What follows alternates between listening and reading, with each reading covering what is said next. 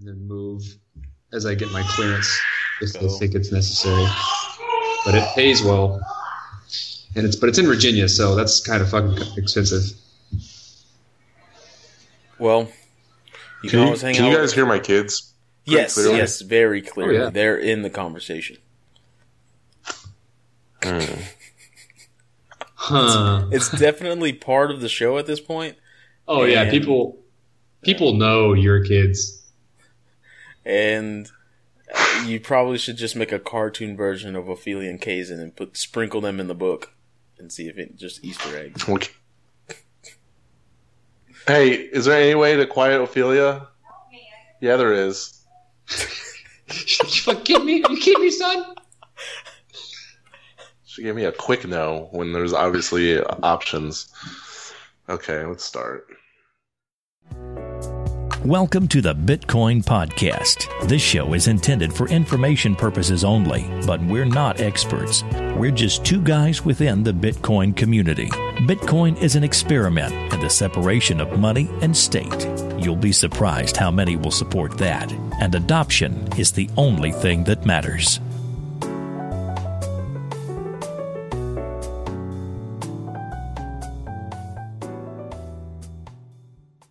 Hey everybody, welcome to the Bitcoin Podcast, episode number 61. I am your first host, Marcello. And I'm host number 2, D. And I'm host number 3, Corey. And we're going to celebrate Gucci Mane getting out of prison by telling you about escrowmybits.com. Goose. I don't see the hashtag connection here. What was it? Hashtag ice cream face paint job. Ice cream face tattoos. Yeah. Yeah. Let's tell you about Escrow My Bits because they're really super cool and it's super fast. And nowadays, a lot of things take like 10, 15 steps, but this only takes 3. All you do is register and deposit your Bitcoin. The seller will ship the item. The buyer will check the goods and release the funds. Super simple. And they currently offer Bitcoin escrow on chain pegged to a fiat value using Nubits. And if you're not familiar with Nubits, it is the world's first stable digital currency. They charge a small flat escrow fee of 1% on all transactions, and they even offer you the ability to split the fee with the other party. So go to their website and sign up for their newsletter. Stay up to date. That's escrowmybits.com. And a quick plug, in August, I am going to be in the Boston area attending the MIT boot camp as a mentor to the students there on behalf of the podcast. And I'm going to try and bring at least Dimitrik with me if I can. Boot camp? While the digital... Whoa. And then Corey if he's stateside. You're using my government name. While Why putting it out there? What is this? When? Yeah. August. Late August? Early August? I'm coming back the 25th. I don't know yet. When are you coming back to the States? Digital... 25th, I just said that. Okay. The 25th. While the Digital Currency Initiative is housed at the MIT Media Lab, it's composed of professors and students, but it also has computer science and like artificial intelligence and all that. So in total, there's going to be 40 graduate students working on 15 different research projects in a number of areas. So cryptography, finance, open data, and personal data platforms. So just a heads up, if anyone wants to hear me speak or just come out and say hello, I'll have a hard copy of exact dates soon. So it's official. You're going. It's going. I just got to get more details on it. But I'm going to come out there. I'm going to be representing the podcast and teaching the youngsters. Who will be making more money than me when they are my age. So it's kind of weird. Especially if you turn them on to the Bitcoin blockchain phenomenon that's no doubt going to sweep the world and make everything... Make them sign a press release or some type of affidavit or whatever the correct legal word is for them giving you money when they make a lot of money because you taught them. Yeah. That would be nice. That. I don't know how that works. Yeah, we might record a show live I don't know how that works. from MIT. I know one thing. If you are able to pull some strings and you get me out there, I'm going to go everywhere John Nash went. Can you just be like have y'all seen the not the interview, the interns with the interns, Vince Vaughn and yeah, Owen Wilson? Yeah. Can you be like Vince Vaughn in that movie and just What? Yeah, that'd be us. We got everything wrong and like just call the school MIT? Like, I'm really happy that MIT decided to invite me over to do this type of stuff and refused to call it MIT. Wait, it was MIT? MIT. MIT. I hear MIT is a really good. Is that where school, John Nash was? Yes. Was he at MIT?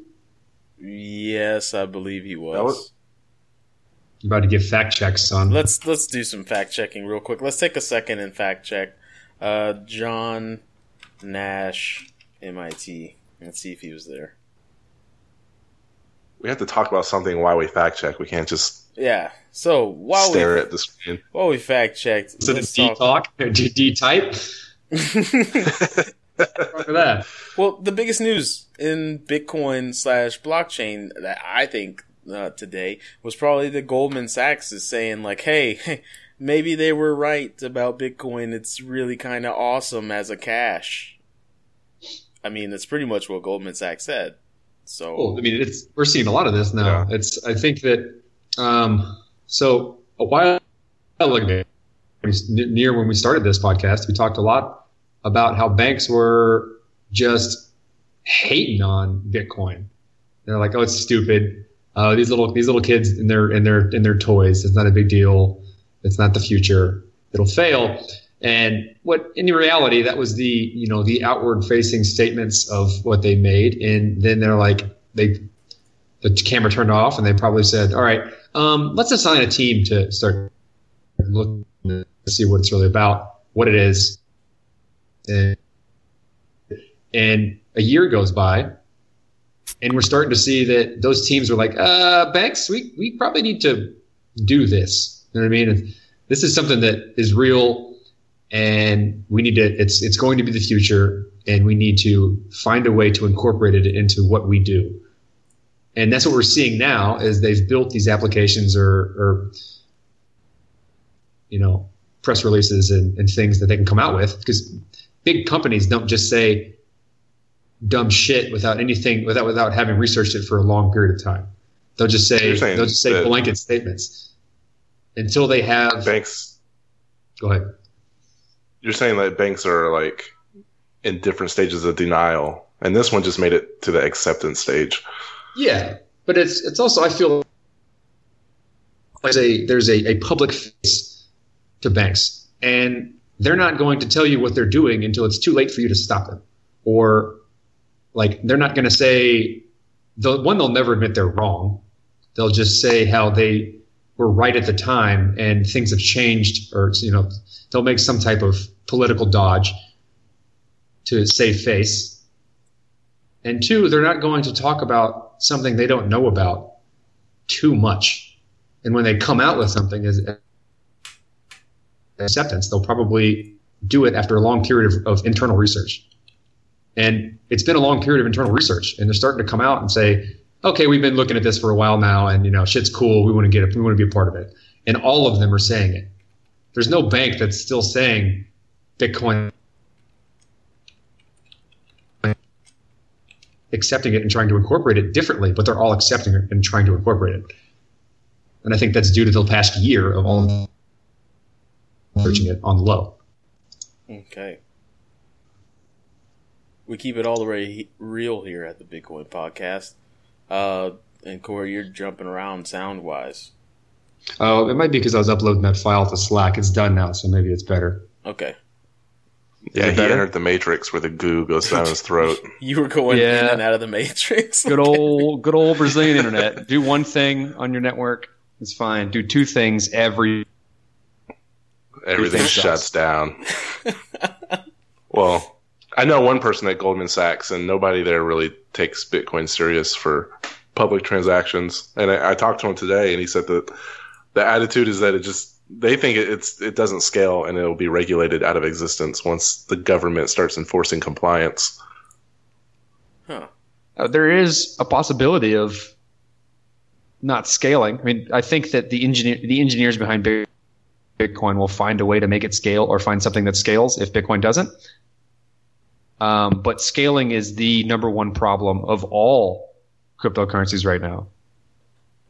I think it's regulation. I don't know. I think regulation for an emerging technology is a double-edged sword, because on one hand, regulatory clarity is helpful for investors, entrepreneurs, developers, and users, as it removes a certain amount of doubt over what actions are illegal.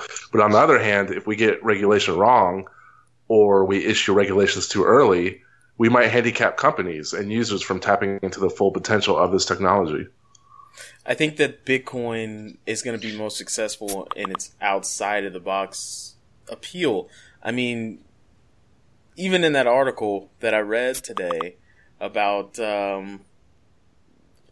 Goldman Sachs saying Bitcoin is the shit as currency, they even put a little footnote in there like Bitcoin would be great for the 4 billion unbanked, but then they basically said something that was like, but who gives a fuck about those guys? Isn't the world economy already awesome? And I was like, really? Yeah, without mass adoption. I mean, So well, there's let no me ask telling. you, what do you view as the most serious threat to this, to the potential Of Bitcoin? The most serious threat? Not scaling and not coming together as a community to build Bitcoin as a better currency. I think that's the biggest threat. I think the biggest threat to anything is always itself. Personally, if the company's threat is itself, but take it all the way back to shit we talked about a long time ago, Blockbuster killed itself. They had an opportunity to buy Netflix. And they were like, you know what? We're already really awesome, and we only really compete with ourselves, and we're good, so we don't need that. And now, what the fuck is Blockbuster? The kids I teach don't even know what it is. Like, they don't so even weird. know what it is. It's By the weird, way, there's a Blockbuster like 3 minutes walk from my house. Did you Brazil. tell them they're It's out still of here. business? Did you say, do you guys know you're out of business? Who's I running think this? just someone Dimitri, found the that sign. Blockbuster. I think a Brazilian just found the sign and was like, I'm going to put this up. I'm going to put this in front of my store. That is an awesome blue and an awesome yellow. There's like that same book that I recently read called Originals, talks about what tends to hold back development in a certain area, or like change, or being drastic change in an environment, which Bitcoin would be.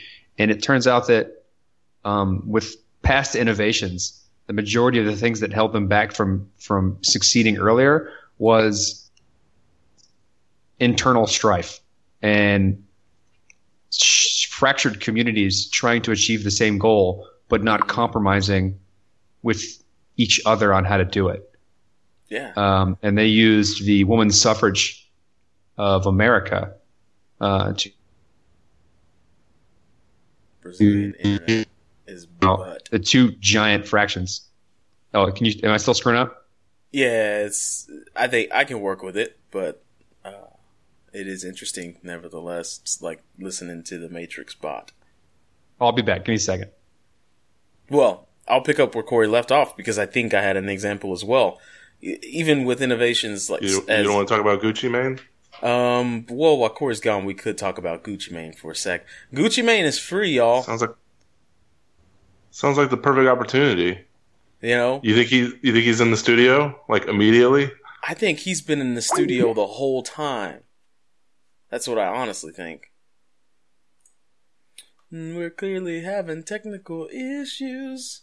Gonna try and get Cello and Corey back in here. Serenade you guys with my voice in the meantime. Oh, yeah.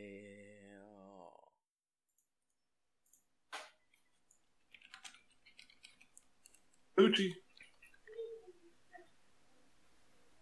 Now that we're not having technical difficulties and everybody's back, we're gonna start talking about Gucci, or we're going to go into what Corey was talking about, is using women's suffrage as an example to show that the biggest threat to a brand new innovation or anything that's disruptive is internal strife within the community that is trying to proliferate it. Yeah, so I don't remember the names of the two sects of women who were trying. Jesus. Sorry, I tried not to. Sects, sects of women who were trying to push forward women's suffrage at the time, but it could have been done many years earlier if they hadn't been essentially sabotaging each other to get the job done. And what one side would compromise by trying to work with leaders who were trying to deny the black suffrage at the time, but promote women's suffrage. And the other party didn't like this, so they essentially sabotaged each other so that nothing got done. And the fracturization of the community essentially stifled the innovation. And we're seeing similar things in the Bitcoin community. To a very, we all hear the term Bitcoin maximalists quite a bit. I think they'll be essentially, I don't really think they have that big of a stake in the entire community.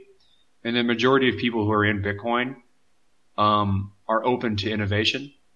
It's just you have people who want to essentially wait for other people to make innovations and then incorporate it into Bitcoin. Very much like, I don't know if you've seen the recent news of Jeff Garzik releasing Block, which is what he calls it as an Ethereum plugin for Bitcoin. So it's a layer 2 technology of smart contracts or that are programmed in any, whatever common language you want, JavaScript, Python, whatever the normal development languages are, that works on top of Bitcoin. Very similar to, I guess, what it's either a part of or very similar to what Rootstock is doing. And enabling side chains and things like that. So that's kind of what we used to talk about before Ethereum blew up, was Bitcoin being like all of the altcoins being experiments that can take place. And whichever one really thrives and works out for a year, it can then be incorporated into Bitcoin in some way, shape, or form. Now, I'm curious how the next year is going to be if we see multiple altcoins thriving amongst each other, or exactly that scenario of Bitcoin incorporating the functionality of a thriving altcoin and the altcoin dying. I don't personally see that happening because of the development atmosphere and governance of Ethereum, where you just simply don't have that in Bitcoin, and I don't see a foreseeable future of that happening. So Go ahead. But there tends to be one victor. Like another example of an innovation that is commonplace now, that there was some internal strife, and even there were some legal issues, I believe, was flight, manned flight. The Wright brothers had some competition from some jabroni like right down the street, and there were some legal battles that took place between them. But the Wright brothers ended up obviously winning that and securing the legacy. Like, they got the food stamp in history. And I just so happened to see this on, like, the History Channel or something weird. And, that other part of the... Excuse me? Excuse me, what? Nothing. No. You said a thing. I was just, giving you the floor. What did you have to say?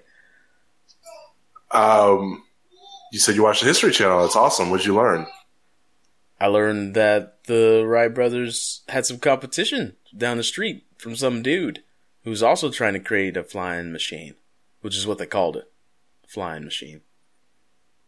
So it's, I don't know, like Andreas talks about this quite a bit, and that any major innovation and change and real, what he calls infrastructure inversion, when something comes along that changes the way things are done at a fundamental level, and then the old ways of doing things then work on top of the new way, as opposed to the new way trying to settle into the old way. Yeah. He talks about the idea of, like, as we look back and say, like, cars in general were invented, Henry Ford made them, and afterwards everyone was happy and it thrived. Looking back in the history of this, at a superficial level, it seems like that's what happened. But it was really an ongoing strife and struggle to get these things to become adopted. And it was, for a long time, they were stupid. Nobody liked them. Everyone said they would fail, etc. And it was a hard battle. And anything worth changing, anything that's this large of a change isn't going to be easy to implement, because you have ingrained people that you have to then change their minds of, or at least take a shitload of money away from them. So it's going to be hard. But in the future, whatever does happen, whether it be either of the two scenarios or a different scenario that I didn't name, we're going to look back at this and say, Satoshi Nakamoto came up with a white paper, everyone was happy, and now everyone uses a cryptocurrency because it's clearly the best way to go. Yep. But since we're in the middle of this shit, we're gonna have to be a part of it. We're gonna have to be in the middle of it and get through the trenches. That's cool, man. We're the pioneers. All of us are. People who are listening to this and the people who are developing things, us making the show, we're right in the middle of this. It's really cool. We're making the maps for people. We're cartographers of the digital expanse. Sounds good. Can I put that on my resume? You can, I think. Nobody's going to call you on it, and if they call you on it, then you can go into detail about what we do and what you do. But it says here you're a cartographer? Yep. You make maps, so why is that even a thing? Have you heard of Google Maps? It's like, don't you question my resume. Huh? Oh, so I'm not getting the job? I meant cartography with a capital C. What I'm talking about is encompassing the idea of... not a lowercase c. No. You're thinking too small level, sir. Damn, what was I going to say? I totally forgot. Oh well.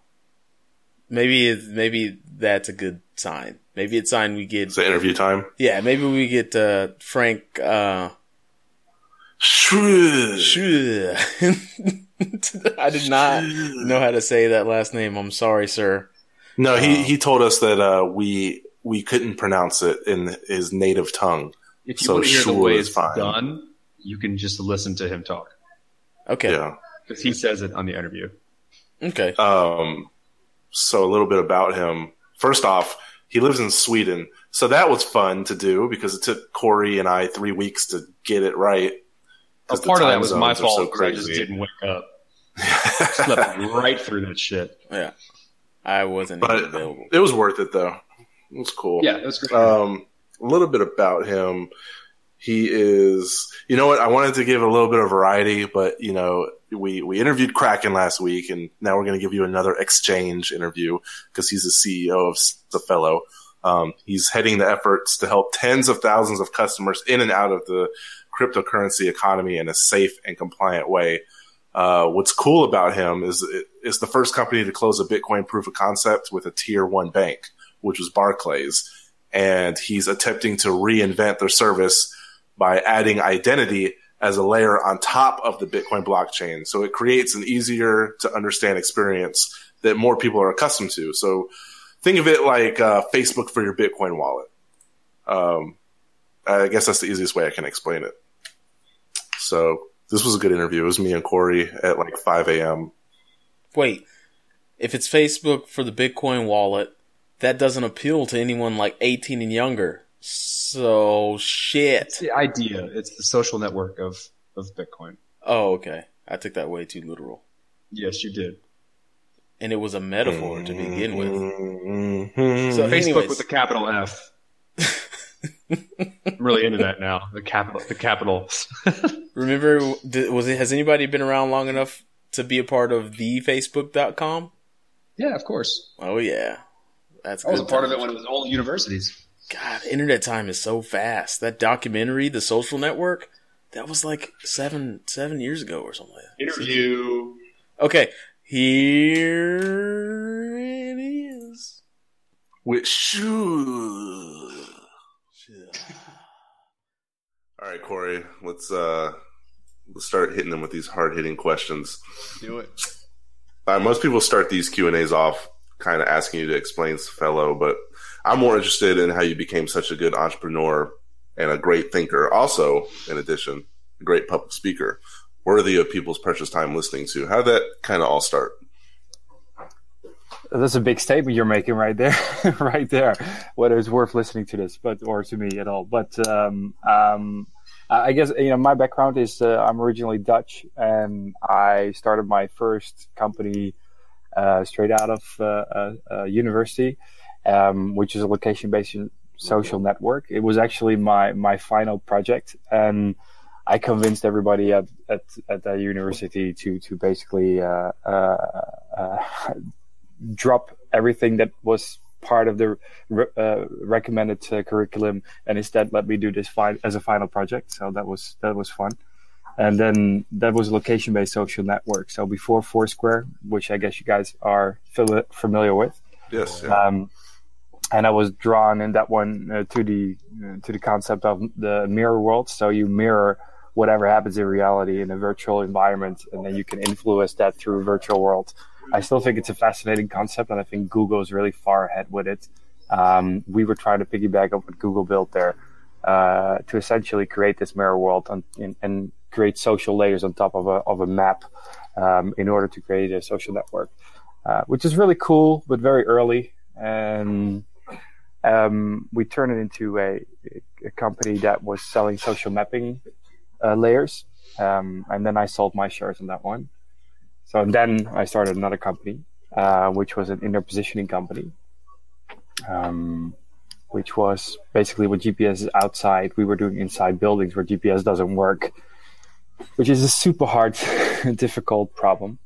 And there are many different technology solutions to do it. And I can geek out about what we were doing, but so that was my second company, and then another one. So I guess to the extent that I have I'm worth listening to is that I have done nothing but startups, and I've always tried to go for very difficult and probably try to bite off more than I can chew, or how you say, what is the saying?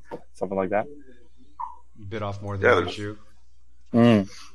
I always try to go for the hardest and biggest markets and the hardest problems. And of course, that naturally leads you to Bitcoin and cryptocurrency and blockchain. Isn't that the truth? And then you have twin boys, correct? Yeah, they're 1.5 now. Yeah, I have two small girls myself. So I was around the same age, actually. So I was wondering, maybe you can help me. What is your thinking in terms of beginning their financial education? Are you planning on starting as early as elementary school? Yeah, that's a great question. Actually, I was wondering about that. Like, what are you getting taught in school about finance and just managing money, and really nothing of the sorts, except for pocket money that you give as your parents to your children. There's no real education on schools when you're at that at younger age about what to do with your taxes and what to do that. You get like macroeconomic teachings in high school, but nothing of the practical kind. Like how should you, invest your money, or how should you think about your money? Right. And still today, like if I have conversations with people around me, they know so little about money. And it's just staggering if you work 9 to 5 for, 5 days a week, to earn something that you literally know nothing about. That's, it's kind of interesting. But I would say, I would just take some cryptocurrency and put it in their crypto vault, and then they can access it and they can start doing things with it when they're smart enough to do something with it, and try to teach them by doing, and try to explain them as much about money as I can, as far as I know. And for me, it's still a subject that I'm trying to learn more about. It's like a never-ending a journey to learn about economy and then money, which for me it's been a fascinating journey, which is really my interest was started in with blockchain and Bitcoin, and before that more on a superficial level, I would say. There's definitely I guess Andreas Antonopoulos talks a little bit about this all the time, in that children can't get a bank account until they're 16 or 18 or of a certain age. And I guess the children that are growing up now are going to be using Bitcoin until they have the ability to open up bank account. And when they do so, they're going to be like, what the hell is this? What are all these arbitrary rules? And I guess Bitcoin allows us to really do a good job of teaching them about the concept of money, even though, we're all kind of relearning what it is in the first place. The idea of value transfer in the natural markets that build around it is pretty broad and pretty abstract, and starting at an early age, I think would be pretty valuable. Yeah, absolutely. But I think they get in touch with at least the concept of currencies and tokens in games. So they get that experience today in the gaming communities. And the cryptocurrency has this unique capability of then putting real economic value in it that you can exchange in sort of the real, the quotation marks, economy. But the concept of a bank account, I think that will quickly disappear. Even Europe, I don't know how familiar you are with the European market, but what is happening now with the PSD2, the Payment Service Directive 2, which requires financial institutions to open up. So they have to enable third-party services to directly open up the data. That's already going to deteriorate the notion of having a bank account with one specific bank. Huh. You're quite I guess for this open door policy. As a CEO, people are asked people who want to ask you something can do so anytime and anything they want via the WiseLike, which is, I think, pretty amazing. And you don't sit behind an iron veil like we kind of think about financial technology executives. What's your thought process on, I guess, the underlying benefits of an open door policy, both for you and for a fellow? Yeah, it's sometimes a little scary. It's like you obviously expose yourself to people who are smarter than you, who know more about you and have particular thoughts about how you run the business. But I think transparency is key. In a way, controlled transparency. Of course, like you're going to have some secrets, trade secrets, or deals that you're working on that you're not disclosing. But that transparency also helps people to understand and be part of the mission that you're trying to accomplish. And I think for us, we also did that with the crowdfunding rounds. So we have a lot of shareholders. So frequently communicating with them and being transparent to them not only avoids any disgruntledness if you hit some roadblock, but it also helps them with being supportive of a next round or just the company's journey. So in our case, we're looking at a crowdfunding round now, and already half of it is covered by the existing investors. And I think it's precisely because we try to be as transparent as possible. I definitely support that the way you're doing things and that type of thing. I would prefer to use services like that where I can see the transparency, and if I have a question I can ask, and if they don't want to tell me, they can just say I don't want to tell you, or they can open up and say more things. And I think the most extreme example that I've seen, I think, is Buffer that even disclosed like the full financials of everyone's salary and stuff. It was quite a famous example of really going hardcore on another level of transparency.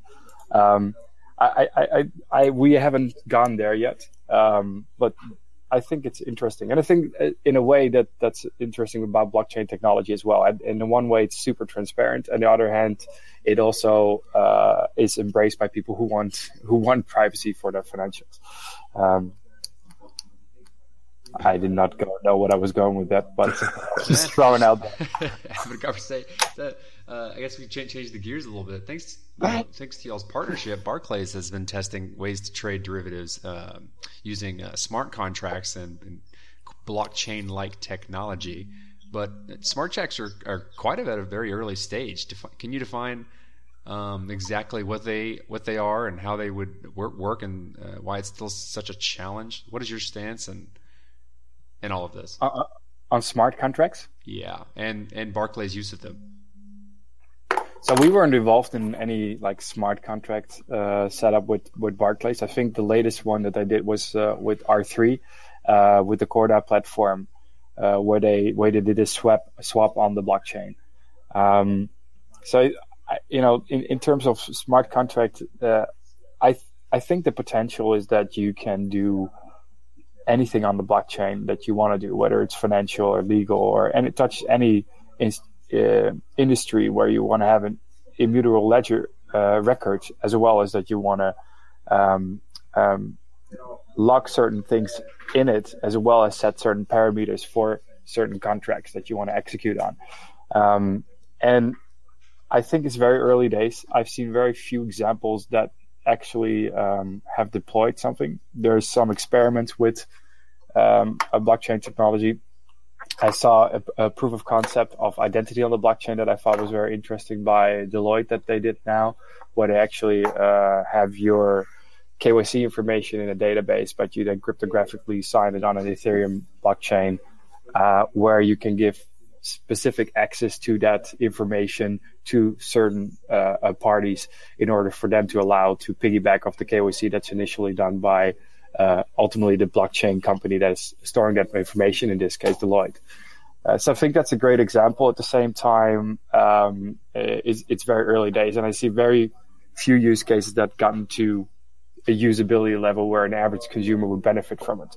In my view, what I would like to see on our platform is where we can leverage these technologies to help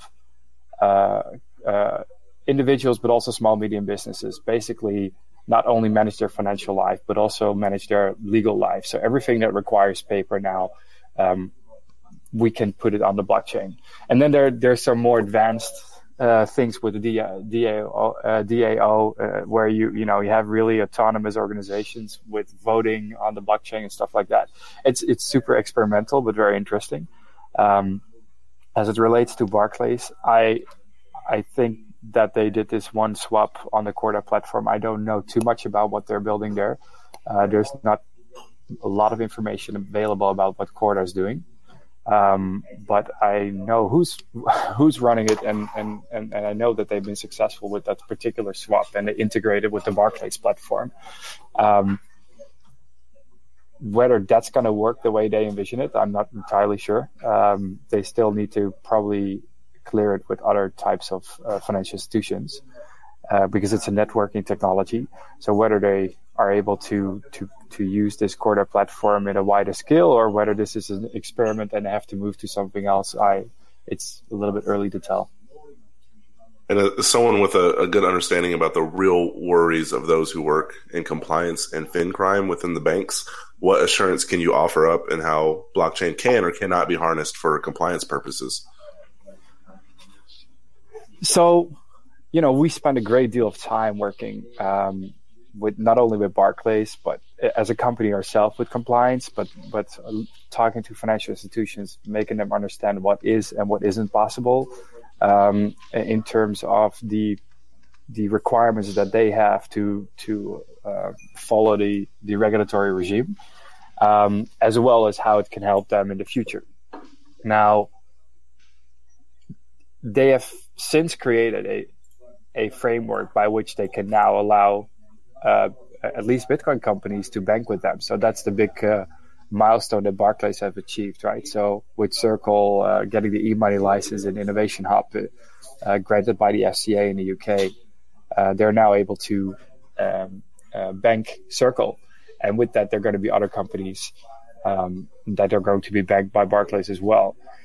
What the problem with Bitcoin particularly is like reversibility, it's pseudonymity, and it's the mining fees that you're paying with every transaction. And of course, with Bitcoin, it has been the problem that it had a negative sort of branding in the media, in the negative media polarization that happened. But the last one they have overcome, and I'm surprised that they are fine with the other three. Since it is conflicting with the existing regulatory framework that the banks have to deal with. Now, going forward, of course, one could argue that let's stay with Bitcoin, but Bitcoin is a new type of digital cash, and as such, if you compare that to regular cash, it's much more traceable than cash is. You can look at the propagation of Bitcoins on the network, and you can tell a great deal about that transactional flow. And there, where it touches the in and out points to the regular economy, you can identify those in and out points, and you can actually see where money moves from A to B. That's totally impossible with cash, and that's the main reason why the central banks are pushing for the abolishment of cash and try to embrace the digital currency. So are the financial institutions pretty much going to take care of adoption for us, or do you believe that working against the financial institutions are going to speed up adoption or possibly delay it? I think that everybody will try to do their own thing, but then we're coming back to, what is the blockchain? Which blockchains are there, and which one is going to work? And what is the analogy that we have to apply to see which one is going to work on the global scale? Are we talking about the intranet versus the internet, or are we talking about something else that can coexist and independently exist and doesn't need to be connected to the bigger whole? If we're talking about a network technology, which I think it is, and we're talking about something that needs to operate on a global scale at a fraction of a second and be interoperable with services, then you probably are ending up with something that is a global ledger, that is a main ledger and a clearing ledger. So, and there are currently two contenders for that, which is Bitcoin, of course, which is by far the largest, and it's potentially Ethereum. That's, I guess, today is topping again $1 billion mark, which is fascinating that it's recovered to that price within such a short period of time again. But I firmly believe that. I think there will be a myriad of different cryptocurrencies, both issued by central banks and corporations, and those will need to be interoperable in a very efficient way. And when it comes to smart contract technology, and the cryptocurrencies, they need to find a way to have a single clearing ledger. So Bitcoin is trying to solve that scalability by having side chains and a Lightning Network, and on the smart contract side, they try to develop what Rootstock is doing. And then Ethereum is more built to scale from day one, and is solving it with other means. But I think one of those, and you have Ripple as a contender, but I'm not sure that I see a lot of bottom-up adoption on that one. So that would, from my point of view, be mostly a top-down implementation. So I have my bet on Ethereum or Bitcoin being the ultimate clearing system for all of these currencies and contracts. That's definitely the way I think we view it here, is that we have a very healthy market and environment of varying cryptocurrencies for varying uses, and an ultimate backbone that kind of allows them to all interoperate amongst each other seamlessly and frictionlessly. And it's going to be interesting to see how the two interplay. The two titans that are currently on interplay. I personally believe that Bitcoin is useful as money, and it does a really good job of being money, whereas Ethereum does a very good job of doing everything else. It's the oil to Ethereum's oil, and Bitcoin is gas. Or not gas, but money. Well, yeah, they use it. They talk about gas and Ethereum, right? So that's a fair mistake. Go ahead. I've heard that analogy before. So you said Bitcoin the gold and Ethereum the oil.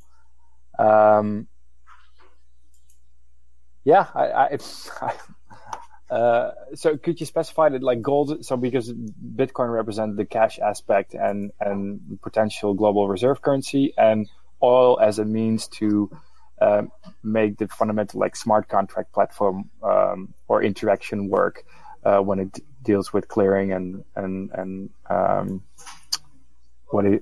would we describe it? Exactly.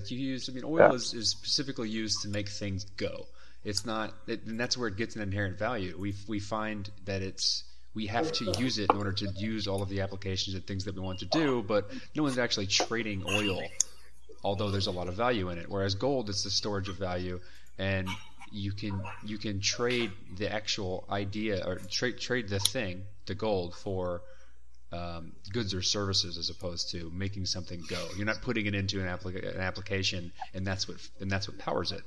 And I kind of see the interplay of those two cryptocurrencies in a very similar light.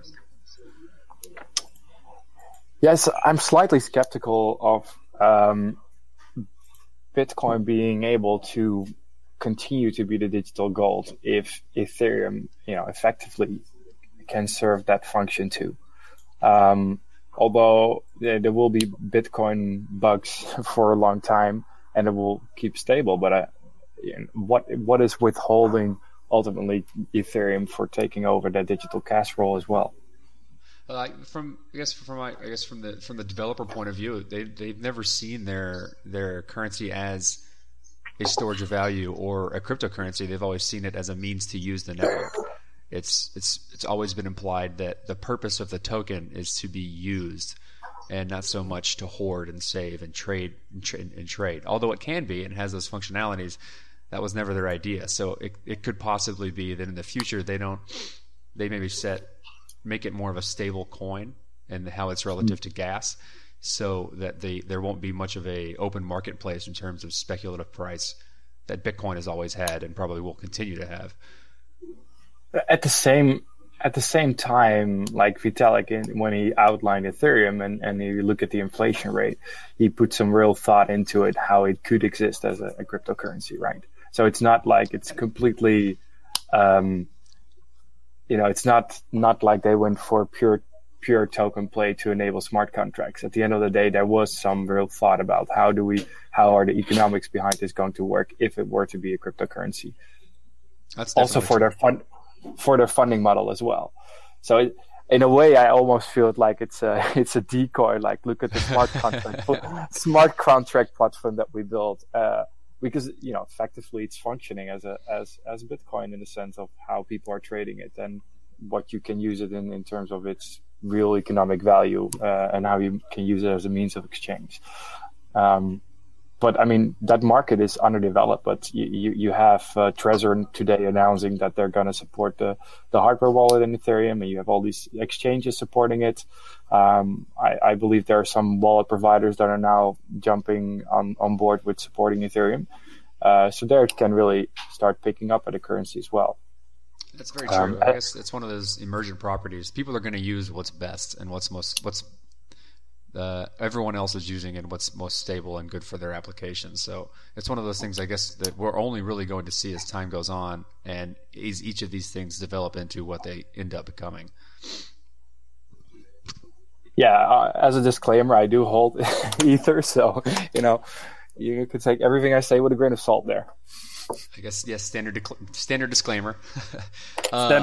I guess one of the last questions, we only got a few more left. You guys created, speaking of wallets, a wallet that is non-custodial, which differs quite a bit from other leading wallets on the net. Do you think it's a good idea to significantly change the way people experience Bitcoins before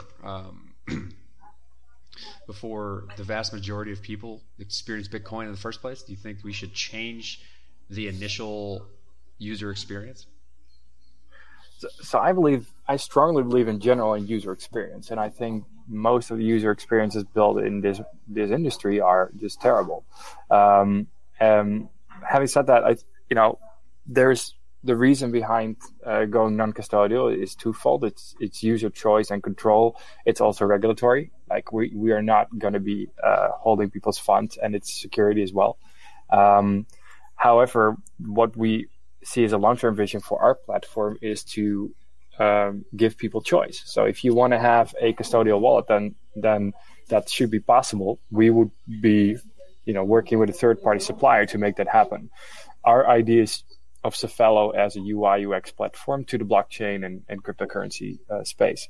So we are really positioning ourselves as essentially sort of the Slack of financial services, where we provide a UI UX to different services. And I think for us, it makes a lot of sense to go with the non-custodial setup in that sense, because we don't want to become a bank, and we don't want to hold customer funds in that way. And we've not everybody knows it, but we've done the same with our brokerage model. We don't actually hold Bitcoins. We work with third-party liquidity suppliers where we would do order matching. So we're not in the classic exchange either, or classic brokerage model. Oh, so you're kind of more along the lines of, although it may from the outside look like you are a bank, but what you're really doing is providing services and allowing people to do whatever the hell they want without putting any liability on you as a company. That's the way we set it up, and that's definitely the long-term objective as well. You want to create as much possibility, as much choice within what we believe is a great UI UX platform, but you don't want to limit the experience, and you don't want to have responsibility for those third-party services that those customers are going to be our customers are going to be using. I personally think that's the right outlook, and what I think the new positive trend in what companies are doing and what this technology allows for. We have one more question for you. In 10 words or less, can you describe Bitcoin? Good question. That's typically the one people have most trouble with, or they at least gives pause. Three. So I will say it's three things. It's the network blockchain that is a means to exchange assets or exchange value. It's Bitcoin, the token, which can, has taken the form of a currency. And then the other side of the token, pun intended, or the side of the coin, pun intended, is that it can represent any type of value that you exchange on it. So there's never really like a 10-word explanation to Bitcoin, unless you go on like a visionary statement that it's going to change everything. So we can. That's kind of why we like the question. It forces people to try, and you end up getting quite a range. You run the whole gamut of what people think, and especially when it's on the spot. And if we were to give you 3 chances at that, you nailed all 3 of them. Yeah, good job. Oh man, yeah. Thanks for giving up your lunch hour. Hope we didn't take up too much of your time. The anxiety is over. We finally connected after 3 weeks. I enjoyed that. Thank you. I enjoyed that. I enjoyed that as well. Thanks a lot for your time. All right, have a good day, guys. Cheers. All right, you too. You too, Thanks. Frank. And that was that was not good. That's not how I come in. And that was the interview with Cefellos CEO. He said Cefello. Cefello? He said Cefello. Frank with the very, very remarkable Justin Timberlake circa 2001 hairstyle. Rocking that shit. Yeah, man, it was a great interview. I can't say that word. Screw it. They're doing a good job. Is that a compliment? I think it's a compliment, man. Justin Timberlake is a fucking baller. Like that there's no dispute there. In 2002, he wasn't. Now he is. In 2002, he wasn't, because all of us were jealous because he was the item that every chick we knew wanted to bang. Because we were. He was gonna have you naked by the end of that song. Okay, moving on. I really hope somebody would follow up on that. I wanted to make that nice and quiet. Nevertheless, was a great interview. If you are interested, they're pretty Euro-centric from what I know. If you're in Europe and you want to do Bitcoin shit, then you need to hit up Cefello. Or at least research them, because they do a good job over there. And they really did a great job on their square spacing. Marcello, I know you don't like it. Is it Squarespace? It just looks like it. I mean, they all look the same. That's HTML5, dude. That's what the new way web development's done. It's just how things are done typically with HTML5 and CSS. I think, though, with HTML5, you can be a little more creative than infinite scroll, and then here's a block of information with some little cartoony icons with very limited information. And it's then the meta, dude. More. It's just the meta of web pages right now. Also, this format works really well no matter what. This format works really well no matter what device you're on, and I think that's why it's so popular. Is that it formats well to whatever it's device agnostic. Your iPad, your phone, your computer, whatever. It'll change though. I mean, this is just the standard. GDAX's website is following this trend. This very scrolly, it's so responsive beautiful. UI. I hate things that are responsive. But whatever. You hate responsive things? Responsive? That was being sarcastic. I know. I knew it was sarcasm. I was just saying. Look at Ethereum. Ethereum.com is the same shit. I know. I mean, what is GDAX? 3 lines. 3 lines is their logo. Yeah. So is lawnmowers. Is that just the go-to? Excuse me, sir. Those are actually line segments.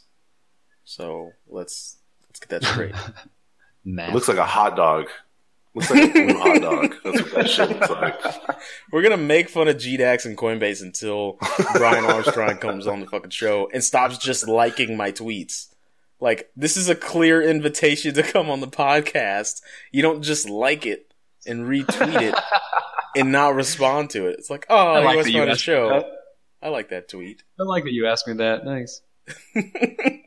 I'll tweet them and be like, your logo looks like a blue hot dog. # blue hot dog. Imagine taking that to like a regular life situation. Would you like me to start you off with some appetizers, sir? I like that you asked me that. Like what? No, you don't even say anything. Question. You just click. Like if there was like a ethereal like button, you just clicked it and stared at them. Pull it out of your pocket. I don't like that. Anyways, we should probably be talking about something in regards to Bitcoin, blockchain, Ethereum, any of the things that we typically discuss and should be brought up. I wanted to talk about Coinbase and GDAX and Fred Eshram, I believe that's how you say his name. Specifically, he wrote this Medium blog. And I'm not saying this isn't fishy because it's way fishy. He released this Medium blog the morning the GDAX exchange opens up, basically taking a big old steamy dump on Bitcoin and jerkity jerkins lotion it all over Ethereum, all over Ether. And that's okay. I mean, obviously he's a businessman. He's like, hey, if I'm opening this new exchange and I'm adding this new, these new pegs, the Ether to Bitcoin, Ether to USD pegs, obviously I want my brand new product to shine. You know, it's a great play, but the thing that I didn't know that much about that I thought was like, oh wow, that's the big difference, is in his Medium post he shows a script for Bitcoin as an example and then a script for Ethereum, and the script for Bitcoin is almost unreadable, but the script for Ethereum is just very easy and intuitive for someone with limited programming skills to pick up and understand. And so I just want to know how you, Corey, since you do a lot of programming, feel about that. Oh, in terms of the programming side, Solidity is so what I personally like about Ethereum and what they've done is that they've provided tools in the framework of the platform that makes it incredibly easy to pick up and start making software. And this is a lot of the reasons and problems that he outlined in that blog post, is that Bitcoin, it's taken a long time to get to a point where people can start developing things, and they're still not developing anything crazy and new and exciting. There are, don't get me wrong, crazy new and exciting things that have been developed since Bitcoin started, but they're not spreading out. With Ethereum, you have a lot of really incredibly innovative things happening all at once, most of which will probably fail, but you're having people try to do things, and that's because it's easy for developers to pick it up and start trying to create things. It's difficult to learn the Bitcoin programming language because it was purposefully limited in what it could do for safety reasons. And once that was figured out that you can have a Turing-complete language, much more of a human-readable software language relative to what people now use for web development and other things like Python and JavaScript. It's very human-readable. It's intuitive when you read what the program does as you're reading the source code. It's easy to just I'm going to try to make this, and then you essentially say it to yourself how it should work in terms of pseudocode, and the actual source code looks something very similar to it. And that's what's outstanding about Ethereum and why you're seeing so much development and new innovation coming from there is that you have a lot of development, a lot of developers flocking to it because it's low-hanging fruit. There is no real low-hanging fruit in Bitcoin because there's a high entrance barrier. Mm-hmm. And I don't know if that's artificial and needs to change.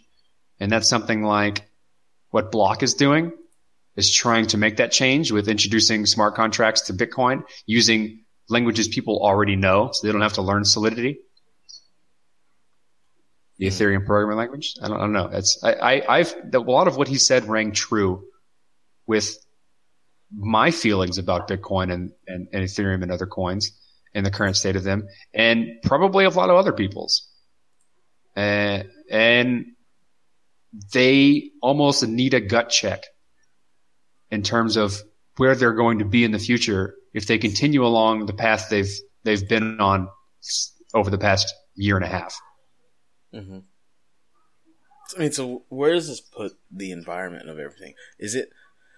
It seemed weird to me, but genius to me that he would I'm going to shit on one and make one super duper awesome because obviously it's going to put some volume. It's marketing. He didn't shit on it though. I don't know. I don't like that. He didn't shit on it. He pointed out real problems that everyone's having. It's just when the problems are bad, you say you got shit on. You're just being real. But yes, there is definitely a marketing aspect to it. Marcello, you can go along with that one. His statement was clearly designed to bring more Ether attention to Coinbase's new platform, and that's it. That's the main thing. You think that was the ultimate underlying goal to releasing the blog post? I think so. It worked, man. I think it worked, and it's going to keep working. It's clear the market is speaking. And it's also very clear that we're on the precipice of, for those of you that are just in this for the buck, the price was resilient for Bitcoin and resilient for Ethereum at the same time. In fact, they're really playing off of each other. It's a delicate dance. It's like a samba between Bitcoin and Ether right now. And for those of you that are invested in this and have wealth in this thing, it's a real vote of confidence, and you can rest even easier at night that the likelihood of digital currency being things that people use, for their flaming hot Cheetos or for the jalapeno cheddar Cheetos, like you weirdos in the audience. So good. Well, the weirdos as a host as well. You know what? I just had a light bulb moment while you're talking about Cheetos. Remember we interviewed Lubin and he said that he worked at Goldman Sachs? Yes. And I just saw that Fred Ursam is a former Goldman Sachs trader. Mm. So Ethereum was founded by Lubin. And no, it wasn't. No, he was a software development director in cryptography and finance. Yeah, Lubin was a co-founder. He's a co-founder, so him and... Yeah, that's right. Go ahead, Cello. I interrupted you. His background in finance? Sorry. The news sounded bigger in my head. Sorry. You really didn't sell that well. So you were like, light bulb, Lubin, Eshram, boom. I'm starting to, I don't know. I just wanted to think it was some kind of, marketing tactic, but I don't know, man. Is there anything Bitcoin can do that Ethereum can't? I don't know. Tens of millions of dollars behind it. It has the network effect, and it's right now it's more secure. Yeah. And we'll continue. Is it? Okay. Yeah, it's also more stable. It has a much better stability than Ethereum. You think now, like the core team is killing Bitcoin? That doesn't mean that it will always be that way. And we have to treat it the way it is now, but be open to things changing in the future. Wow. Because Ethereum may not always be volatile, and it may not be the go fast and break things mentality, which Lubin didn't quite like that. But it's the development aspect of Ethereum the development aspect won't slow down, but the underlying technology and protocol may become much more solid and stable depending on what happens in the future. because they're trying to. I mean, their underlying goal is to work on scalability from the start. If Bitcoin fails to scale or continues along the road it is, we're just stuck in mud in terms of the development of working on scaling, then it will fall behind.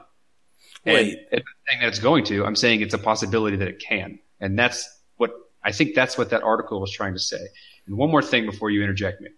Coinbase is a for-profit company. And although it's the largest and probably most influential company in cryptocurrency space right now, it's still for profit. And we have to take what they say and their motivations behind things with a grain of salt, like Marcello is doing. And a lot of people just believe at face value anything they say, and that should be what is truth. And I probably fall prey to that as well. So, trying to think of it in terms of a company trying to make profits is something we should at least take into consideration. Mm-hmm. Definitely. Would you think that maybe Joseph was just lubing up Coinbase to accept Ether? Oh, good God. How long have you been holding on to that? For a very long time. Very long time. You're so excited with yourself because you said that. I am. I'm very pumped about it. Lubin. Anyways, we can probably wrap it up on that. We can probably wrap it up on that. I don't think you can really continue after that. No, I'm done.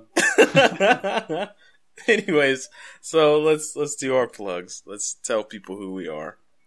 Before we do our plugs, I guess let's get it sorted on the air. Are we going to open up Slack to more people, or is that going to get too hectic and we should, trickle out the invites? Well, I got a shout out. Send us an email if you want to be on. We'll vet you. Yeah, send us an email if you want to be on. Or Toolbox, you won't get on. If you're a decent human being, you will.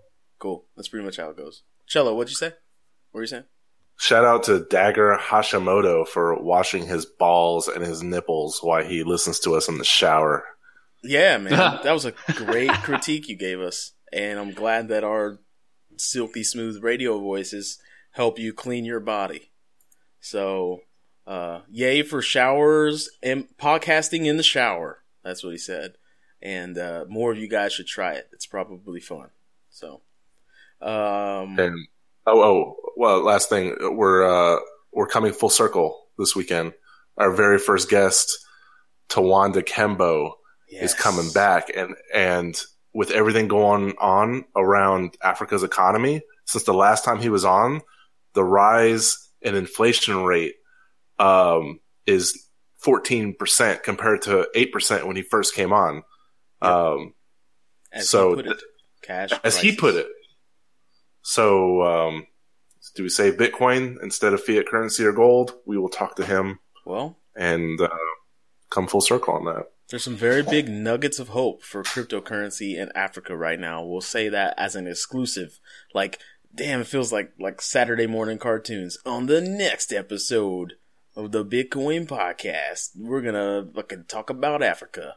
So, the only podcast where you can get two black people talking about Bitcoin on the same show. Two black people from different continents. Absolutely. Anyways, we made it racial, which makes things awkward for people. So we're going to end it. TheBitcoinPodcast.com is our website. Also, sneaky us, the blockchainpodcast.com is also our website. Because we're awesome. So if you type in the blockchainpodcast.com, guess where you go? You go to us. So, boom. Also, at the BTC podcast on Twitter, hit it up. Cello runs it. We all respond to stuff on there. We like to be active on there. Quick shout out to Zoe Saldana. I still love you, boo. What else do we do? That's Facebook. Yeah, Facebook is out there. Also, iTunes. We don't get a lot of love on iTunes. We did at first. But if you're listening with iTunes and you got your phone on you and you want to go to iTunes and give us a 5-star review, hit us up with a 5-star review. If it's a 4-star, please don't leave that shit, go elsewhere with it. We don't want that. We want the 5 stars. Okay. I think we got to go. Google Play. Google Play. We're on Google And we're trying Play. to get on Spotify. And we're trying to get on Spotify. We're out there, man. We're definitely in the ether. Yum. That was a pun. So. Okay. All right. Play the outro.